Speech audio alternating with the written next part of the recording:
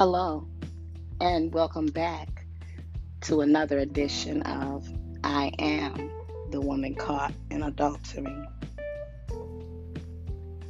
If you're enjoying the podcast, I Am the Woman Caught in Adultery, make sure you take time to subscribe, to share the podcast with others, and scroll down the link that you listen to, and make sure you send me a message or leave a question. Thanks for sharing. Hello, friend. As I was talking about the power of influence, I wanted to share a little more information with you about that and talk about the triggers of the powers of influence, things that trigger us into being influenced.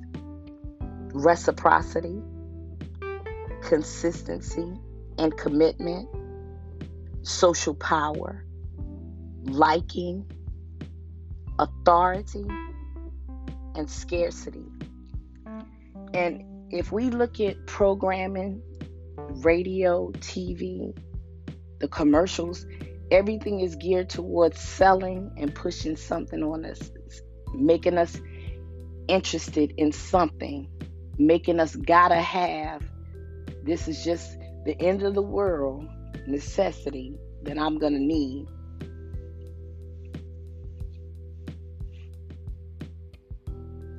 Everybody has something to sell. Everybody has something for me to buy. And they start out with reciprocity. Well, if you buy this pan set, I'll give you a knife set. And because we feel like, well, wow, I'm getting the pans and the knives. Well, that's a good thing.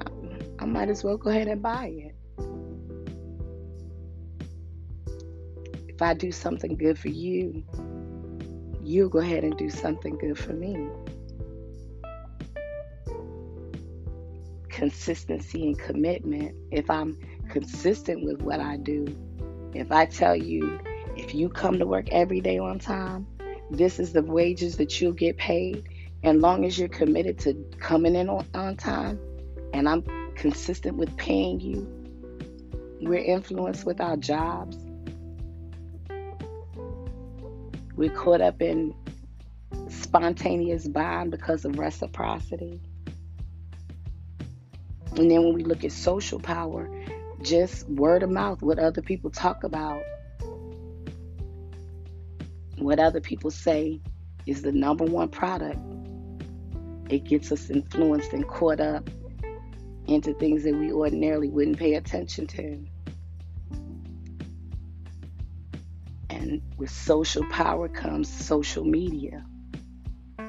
Everybody is looking for a like. Anytime something is posted, everybody goes back looking to see how many thumbs up, how many hearts, how many laughing, how many care emojis. Because we all want to be wanted, we all want to be needed, we all want to feel important. So we get influenced that way. Then by authority, we're told we have to get a vaccine before we start school, a vaccine to keep us from getting lockjaw, a vaccine for the flu and pneumonia, and now there's a vaccine for corona. If you choose not to get the vaccine, you're looked down upon. You're not given permission to travel. It comes in with influence. And in scarcity. Things are made to seem like they're about to run out. I look at who would have ever thought that toilet paper, Lysol, bleach, everyday things that we should have stocked up, that we should have in place, because these are things that are used frequently. They're used regularly. If you're in a clean house. But because of influence, these are things that people begin to hoard. And for what? You can't use but so much of it. And then, God forbid, somebody should steal it, then I still don't have it. But when we get caught up in the triggers and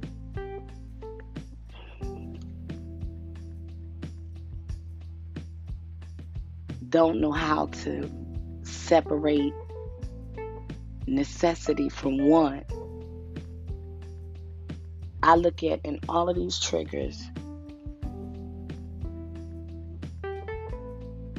every one of them could be used to sell someone something, to cause someone to buy something, to cause someone to invest in something.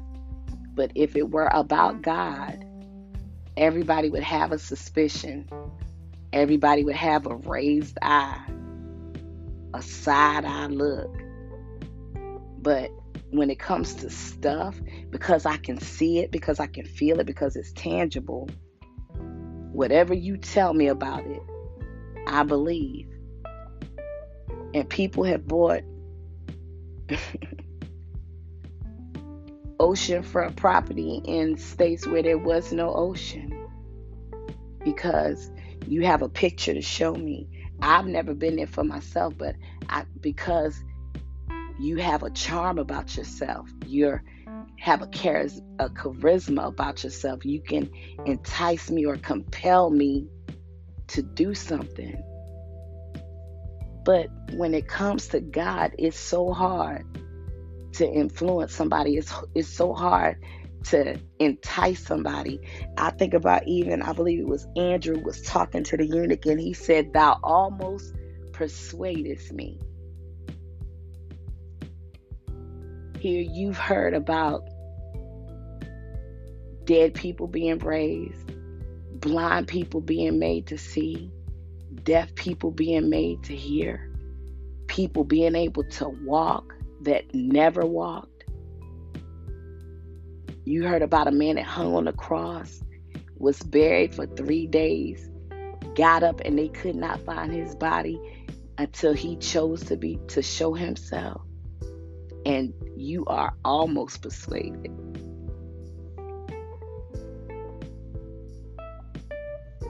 It takes a believer to read the Bible and know that those things happened so long ago, but hold on to a faith and a hope that I believe God, and if he said it, he's going to do it, or God ain't God. Because he said that he won't lie, neither is he the son of man that he should repent. If he said it, he'll do it. If he spoke it, he'll bring it to pass. But when I try to influence somebody about God, now I can tell somebody that I lost weight for my health, and I wanted to come off of blood pressure medicine, and I wanted, to be healthy, and people would commend me. And I tell them I lost weight because this is my temple. This is God's home. And the way I take care of this temple is how my spirit is affected. It's how that Holy Ghost is affected, because if I'm the home of the Spirit, if I'm the temple of the Spirit, then it lives in me. So if I don't take proper care of my body, then I'm not taking proper care of my spirit. And when that was brought to my attention, I got upset, because I'm like, who do you think you're talking to? What do you think you? And when I learned that whenever I have a reaction to something, whenever something takes me from 0 to 100 real quick, I learned to start paying attention to those things that do that, and find out why is it that I react to that? Why is it that because that was said, it make the volcano erupt in me? It makes me turn into the Incredible Hulk, and David Banner becomes the Incredible Hulk. So why is it that those things cause me to react like that and not be able to pause and think about it, take a breath and respond.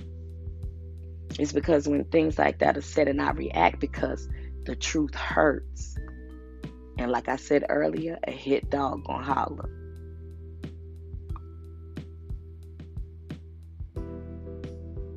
It's been times my toes have been stepped on so hard until I've balled them up so much until I end up getting a cramp in my foot because every time I think that I'm doing what I should be doing, I haven't even got to the reasonable service. And that's giving your body as a living sacrifice, because every time I give it, I take it back and I go do something else. That's just like when he told me to cast all my cares on him because he cared for me.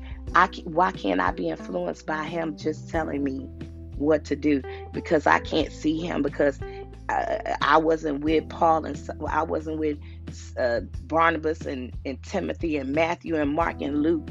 I didn't get to see you. I didn't get to wash. You didn't get to wash my feet like Doubting Thomas. I didn't get to stick my hand in the hole, because we're influenced by the things that we see. And he spoke of that in earlier scripture about us having to always see a sign. And I find myself being caught up in the influence of needing to know, because in this day and time, I recognize that we're at the last of the last days. And when I ask him, God, just let me know, give me a sign, because I want to know that I'm doing what I need to do. I don't want to get caught not ready. I don't want to get caught getting ready. I want to be ready.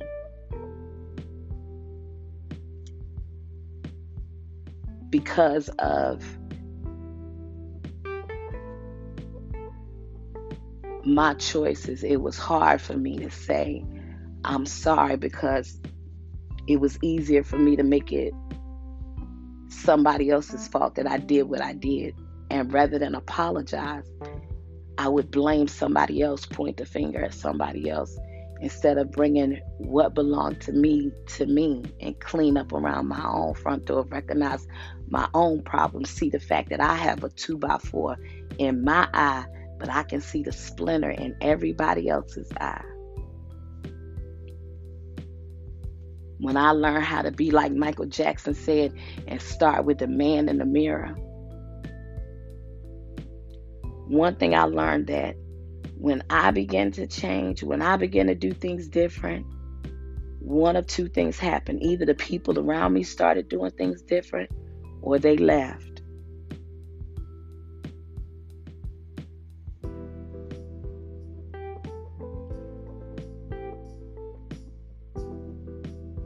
When people find out that you ain't doing the same stuff, I look at, even when I lost my eyesight, the people that I worked with, the people that I dealt with, the people that I thought were my ace boom coons, my people to the end, those are the same ones that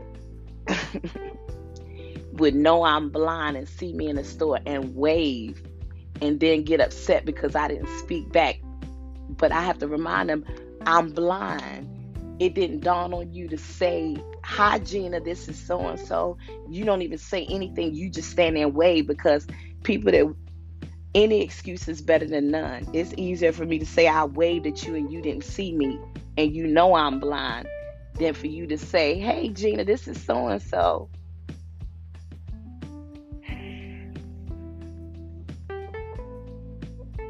We're so caught up under the influence of being like reality stars and rap stars and basketball heroes, football heroes. Nobody is concerned about being like Jesus. Nobody is interested in being more godly. Nobody is influenced to say, I want to be a better me. And by being a better me, I'll better somebody else. And they'll better somebody else, because God blesses us to be a blessing. And that's why I couldn't even wait to come back in here, because